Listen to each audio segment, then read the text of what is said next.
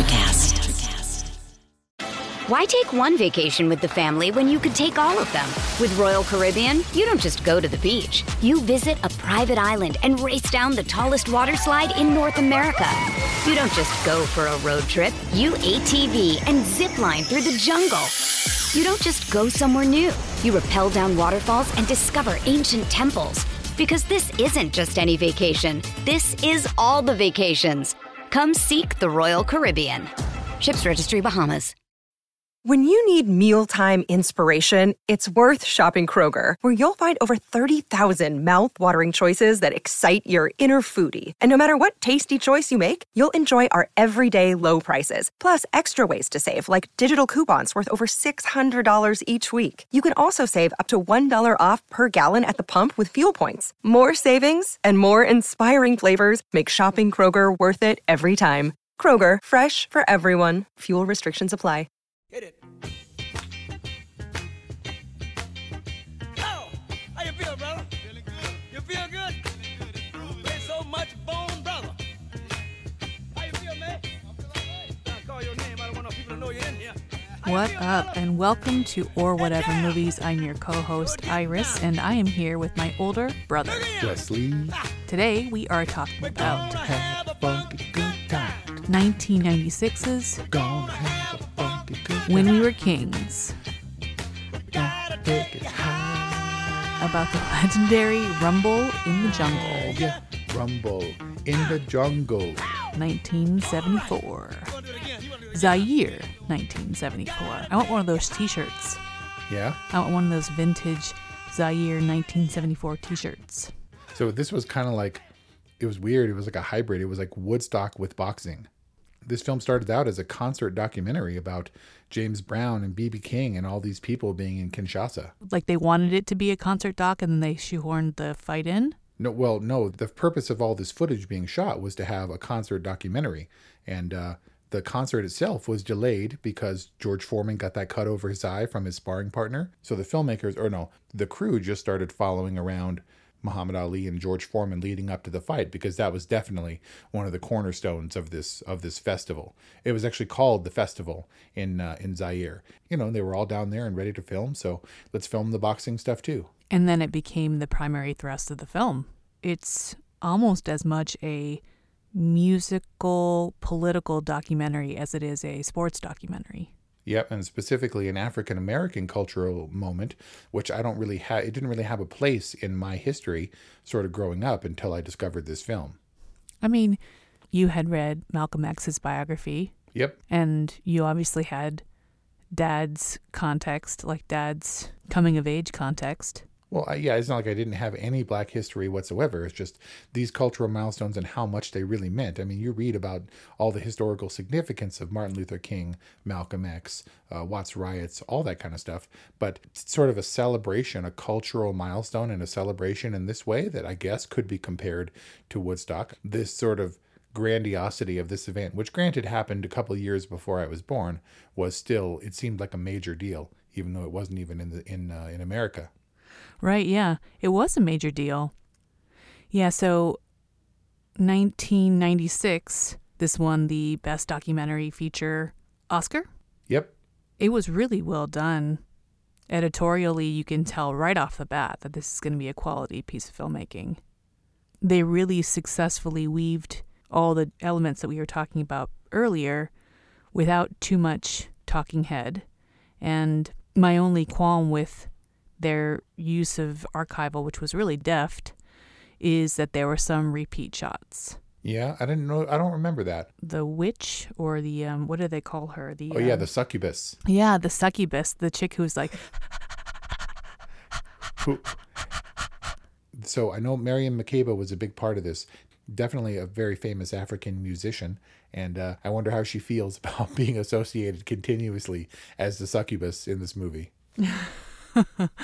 Right? Like it was just a visual that kind of conveyed that eerie sense of a witch. She had those kind of glary eyes, and I mean, was that just some African form of art? Yeah, no, it was definitely performance art. So there was that, and then there was a couple of I guess it kind of fits into the political aspect of the documentary, but there was a lot of really great insight into the indigenous culture in Zaire. And that was paralleled really well with some of the music and leading up to the fighting scenes. Definitely convincing and conveying a mood, right? An atmosphere of this movie. Yeah, total energy. It felt like an experience to behold, like a really special experience to have had, and they almost gave us like a portal into it. Especially one that's a distinctly non-American experience, except for the 2 American boxers. Well, I guess the American musicians too. But it didn't feel like a modern-day boxing spectacle because of how immersed everything was in the culture. Yeah, kind of inseparable from that. What kind of cultural statement was George Foreman making with that jean suit? It was a 70s cultural statement for sure. All the way down to the hat, right? The hat and shirt optional? I mean, James Brown had the same thing, right? He had like a suede vest or something on. Yeah, like a backless, frontless jumpsuit. Yeah. Only B.B. King had the good sense to wear a suit. B.B. King and Mobutu, the dictator. Yeah, he was very suave, Mobutu, with his walking stick and his like jauntily cocked animal print sailor hat. But George Foreman, pretty jaunty himself. He was only 23 years old at the time, or 22, really young guy, Dude. up and coming boxer. And yeah, but I think that was just kind of the swagger of the time, right? Comparable to Floyd Mayweather today and all the bling and all the cars and things. George Foreman he had the style and he had the outfit and he could wear whatever silly thing he wanted because he was ultra rich and famous and young and brought his dog to Africa and things. What a formidable physical figure he was at 23. So he was like the young champ versus the old underdog. Was that the setup? The speculation, obviously, in the movie was that Muhammad Ali had come to the end of his career and he might go out with a bang with the young, towering George Foreman putting him into the ground. But George Foreman was the defending champion, right? So it was Yep. like his title to lose. Right. So in actuality, Ali didn't really have anything on the line. Just a legacy. Except, I guess, they were trying to, his legacy and his career. Yeah, because Ali had put down a lot of great fighters. There's iconic images and things, but he was kind of coming to the end. And as an older guy coming and facing, someone so imposing looking, it didn't look great. It was going to be an ignominious end to an illustrious career. Basically, George Foreman was probably happy for the opportunity to go up against a legend against whom he felt he had a really good chance, being younger, stronger, faster, taller. He did seem like he had a lot going for him, except for the crowd support of Ali. Ali, Yep. Boombaye. And that's when the hubris begins to drain away, right? He's not in his element anymore. Yeah, Ali really played that up. He played that into his strategy. It was all strategery and kind of faking out Foreman that gave him the opportunity to win, right? Like he was doing those right hand leads. Yep, right hand leads. The ineffective punch generally, but the only worked because George Foreman wasn't expecting them. Yeah, and then it infuriated him. And then he, instead of dancing and floating, he rope-a-doped, and then he basically wore Foreman out and then laid him out. Yeah. Well, spoiler.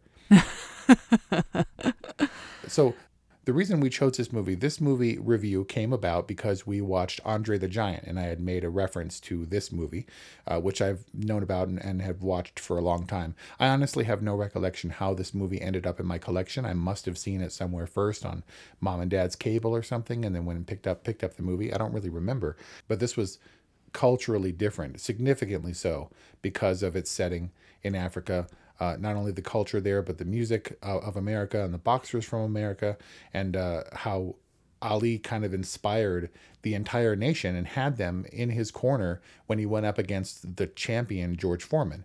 And that's kind of the power of Muhammad Ali, right? To inspire and to rally the people against the champion. I mean, did these people know Muhammad Ali far and wide in Africa more than George Foreman, or did he sort of win them over, in the course of being there? It seemed like both, although they did say in the doc that they knew that Muhammad Ali, as an American citizen, was refusing to fight in the Vietnam War. And they were surprised by that and pleased by that because they weren't used to seeing American cultural icons stand up against this war that I think the rest of the world thought was a waste of time or unjust. Yeah, and I think for modern historical context, being the cultural icon isn't the same now as it was then, because he was an outlier and infuriated a lot of people. Elvis went to war and Muhammad Ali said absolutely not, and he was, put in jail for a while as a result. And so I think that sort of outlier quality in modern times now, and resistance for the fact that he didn't play by all the rules, refused to obey the law, and went to prison for his refusal to go to Vietnam, the controversy of him being Muslim and sort of being radicalized in the public consciousness alongside people like Malcolm X. And just sort of standing up for what he believed in. He was gregarious and verbose, and I hesitate to compare him to sort of the Kanye West of his era, because I think Muhammad Ali had a lot more punch to back up his claims and his swagger. But definitely someone who didn't play by the rules, and that inspired people, which kind of led me to what I was thinking about. Because when we did our review of Apollo 11 and we questioned whether or not the astronauts were heroes and what constituted their heroism, for the first person I thought of was Muhammad Ali. And I think his ability to inspire people with his swagger and his poetry, I guess you can call it, and capture the hearts of people is what made him an icon. And then using his ability and his knowledge and his cleverness to bring down the hulking silent champion is what made him a hero. Because I think the basis of heroism is inspiration for the people who would elevate someone to that position, right? Yeah, he definitely was. He was definitely inspirational. I think with some distance, I make a lot of room for an allowance for his swagger, like his "I'm the best" comments don't grate on me like Kanye's or Trump's. But he did seem like he had a lot to back it up. Like he really seemed to live by his convictions. And he was obviously a true athlete. The greatest of all time. And his fast jive-talking self is definitely entertaining. I could see why he kind of came front and center in the doc. Yeah, but they didn't shy away either from sort of, and Howard Cosell, who was a noted sportscaster, had a problem with Ali, found him to be insulting and overly confident, and was really worried that this guy was, in all his ego, was going to be crushed by George Foreman. He feels like his sort of legacy is immortal, but then you get the guy 10 years younger and a few inches taller and longer reach. And what that would do. I mean, the question was what it was going to do, how it was going to impact Ali's psyche, right? To have so much confidence and to be laid low by George Foreman. He kind of set the tone early on that all the bluster and cockiness was his way of dispelling his fear. He kind of got it out that way. And then, like you said, in the locker room before the big bout, his team was kind of absorbing it for him. Like insulating him?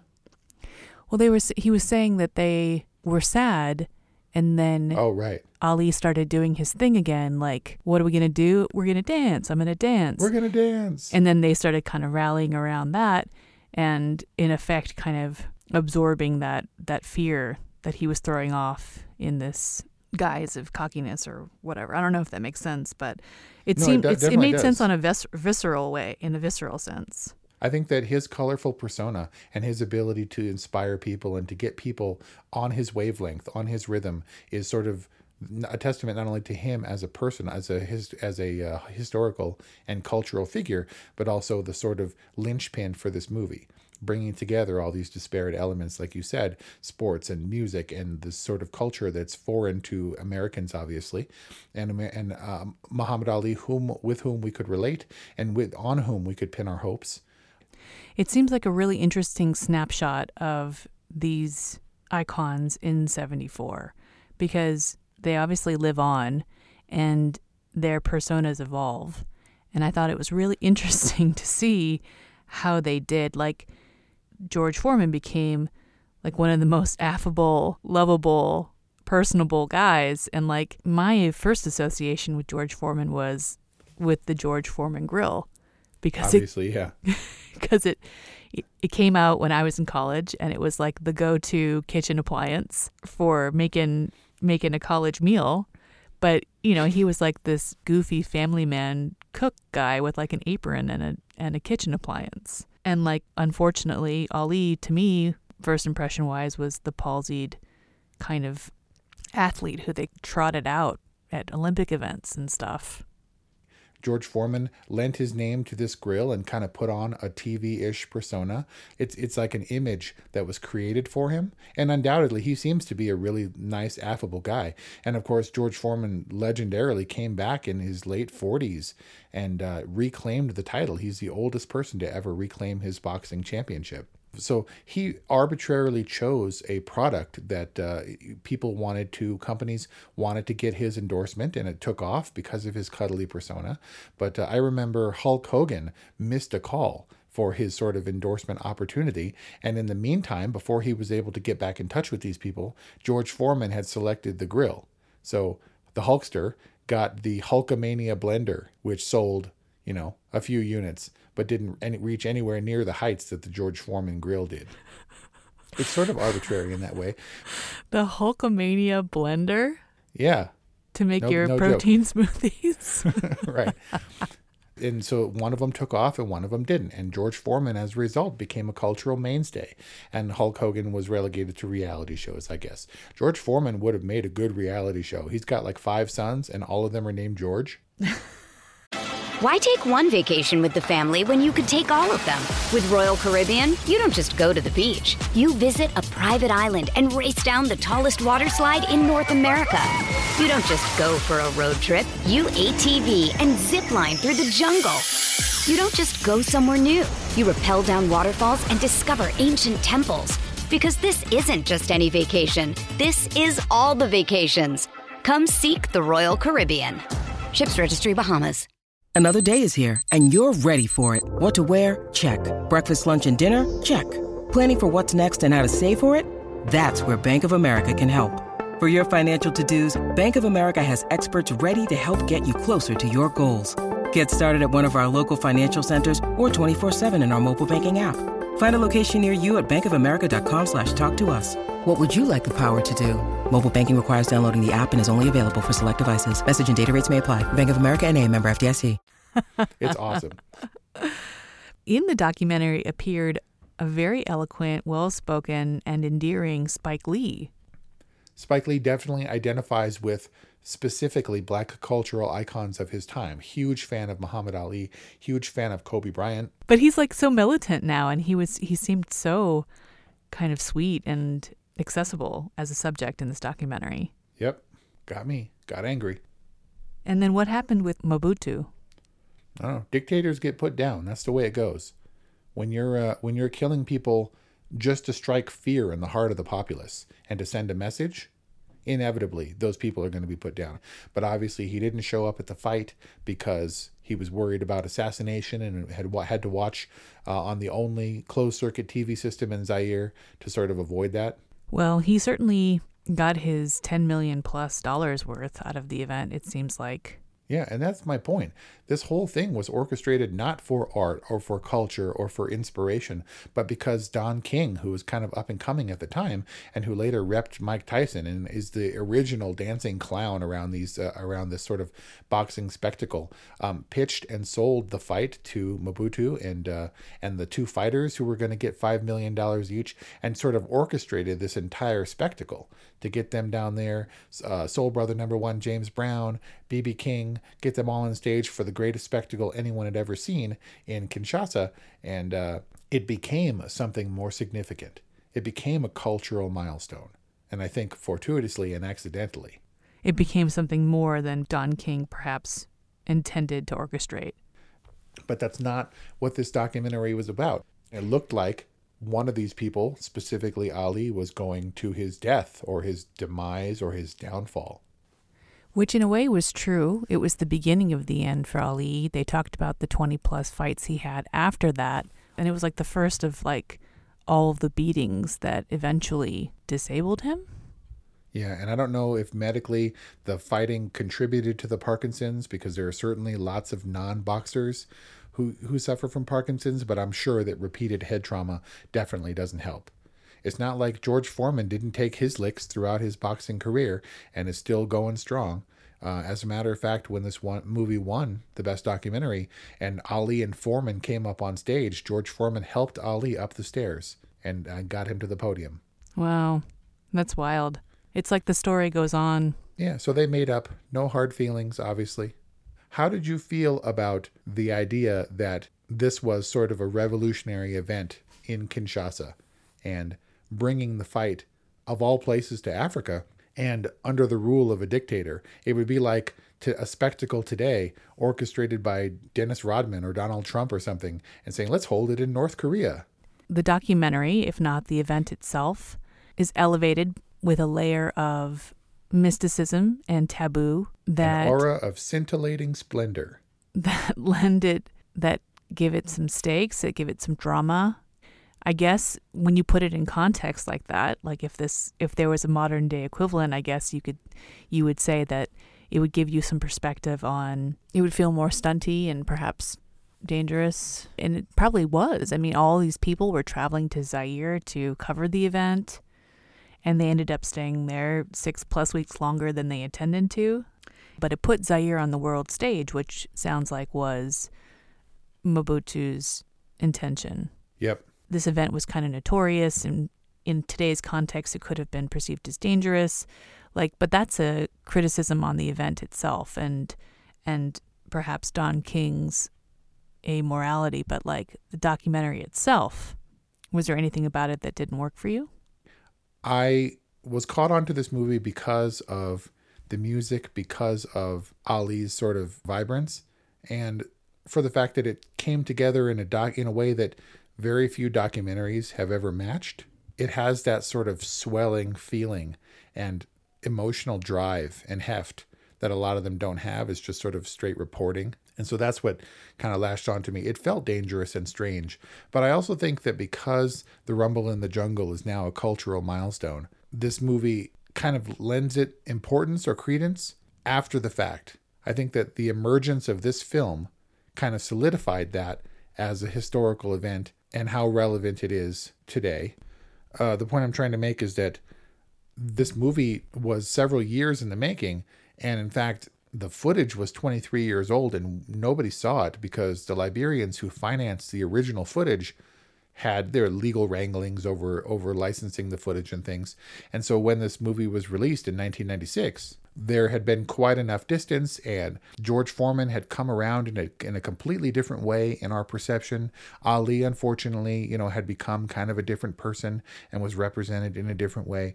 And this movie recaptured, the title is I think well suited for a different time and a different place, a different culture when people were different. And these two main competitors were different.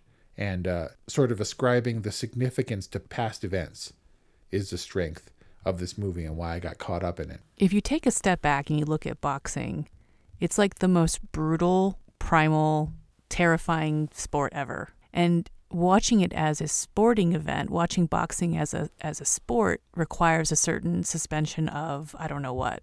A self-preservational instinct or something. Yeah, it's like a suspension of your understanding of or belief in your mortality. It's weird how just putting it in a time context makes this a sport as opposed to a gladiatorial battle. I mean, it's just such a brutal sport, and it really requires that you suspend your understanding of how brutal it is to get to the story beyond it.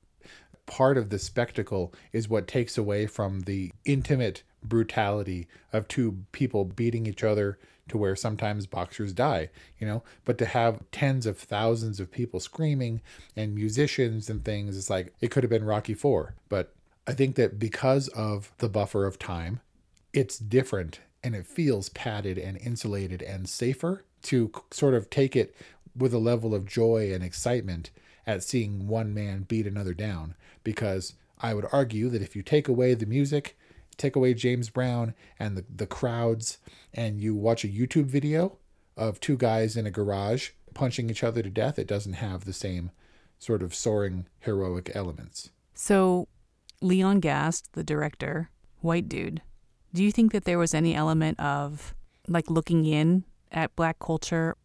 I think that if Spike Lee had directed this documentary, there would be a lot of different elements in it. There would be a lot the same. I doubt that Norman Mailer and George Plimpton would have showed up as boxing authorities. I think that Gast really likes the sport of boxing. He's made subsequent boxing documentaries, none as high profile as this.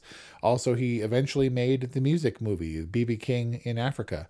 But I think that he took this footage, which was available to him, and wove a convincingly culturally accurate, I suppose. I mean, it's difficult to say from my perspective, but I think he told a tale very well. And I think there were some standouts like George Plimpton and Norman Mailer who wouldn't have been included in a Spike Lee version or a decidedly more, quote, authoritative black perspective on this movie. Likewise, I think that we got the sense that Don King was kind of a clown and was kind of a hustler and devoid of the sort of morality that might have made this, somehow different.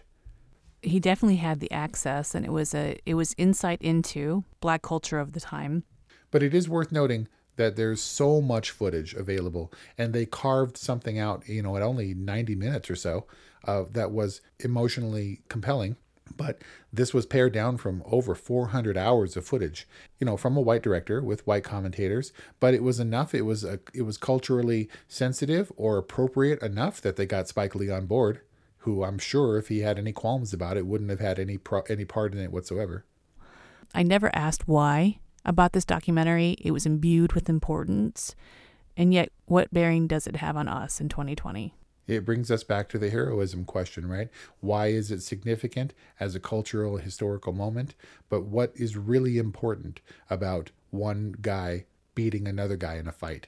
That's Muhammad Ali's trade.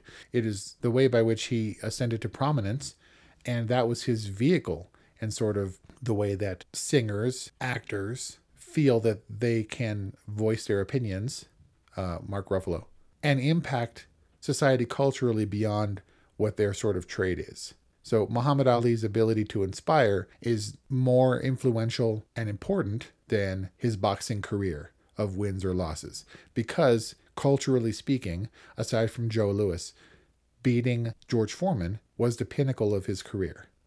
And afterwards he started the decline, and unfortunately his health suffered. But in terms of cultural impact, this was the moment when he galvanized all his sort of rhetoric and persona and then made good on his word, on his promise, and it added legitimacy to everything else he was saying about tooth decay and staying in school and not fighting arbitrary wars because the man says you're supposed to. And don't do dope. What he's saying has a ring of truth, that he's not just bluster, he's conviction. Yeah, he used his platform of beating other people down as a means of lifting other people up. Like he cared about his people, he cared about his culture, and talking simply as he did after the fight, staying up all night and just talking to the Africans and telling them, you're better people than we are. We have this, we have that, and you live a simpler, more humble, more meaningful life. A man of the people who really believed these things, and this fight gave him the opportunity to have people listen. It gave weight to his messages. Oh, Wes, you give all kind of meaning to his me-we poem. So, does this get one of your rare, perfect movie totalies? This comes close to being a perfect movie. It's a documentary. Was it a better move not to put an ailing Muhammad Ali on camera for interview? That we remember him in his glory? Yeah, I think it wasn't relevant to the story that was at hand. And I thought it was totally appropriate to end with him dancing in the streets of Africa in his prime. And likewise, George Foreman, if you see him all happy and ultra rich in his suit, smiling and laughing in 1996, it may have taken away from, him being sort of broken down and going into a deep depression. And then they gave him his coda of him having, being a fabulous person in American life.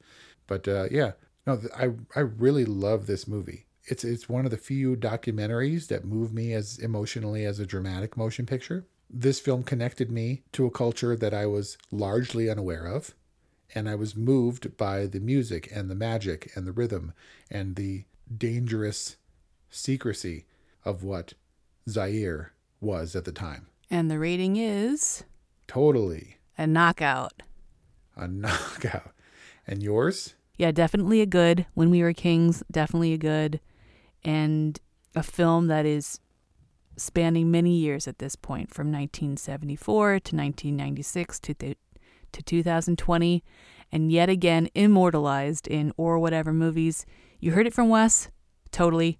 You heard it from Iris? Good. That's our talk on When We Were Kings. We'd love to hear what you have to say. Please give us a call, 818-835-0473 or whatevermovies@gmail.com. Thanks for listening. And we'll see you next time. Ali Boumaier. Ali Boumaier. Ali Boumaier. Hey guys, it's Miriam Love here, and I want to share something very special with you. Check out my new release, All In, the Spanish remixes, out now on Electric House Records. And always remember, be love, share love, all love.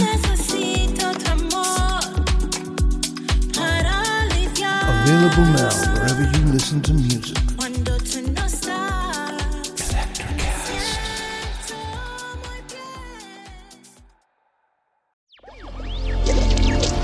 Electricast. Welcome to Tuning Into Sound Wellbeing, where we harmonise your mind, body and soul. I'm Amanda, your sound therapy expert. And I'm Stephen, the curious explorer uncovering the mysteries of sound. Together we explore vibrations, frequencies and the power of sound therapy and tuning forks. Discover ancient wisdom, reduce stress and tune into a healthier life. Subscribe to Tuning Into Sound Wellbeing today. Electricast.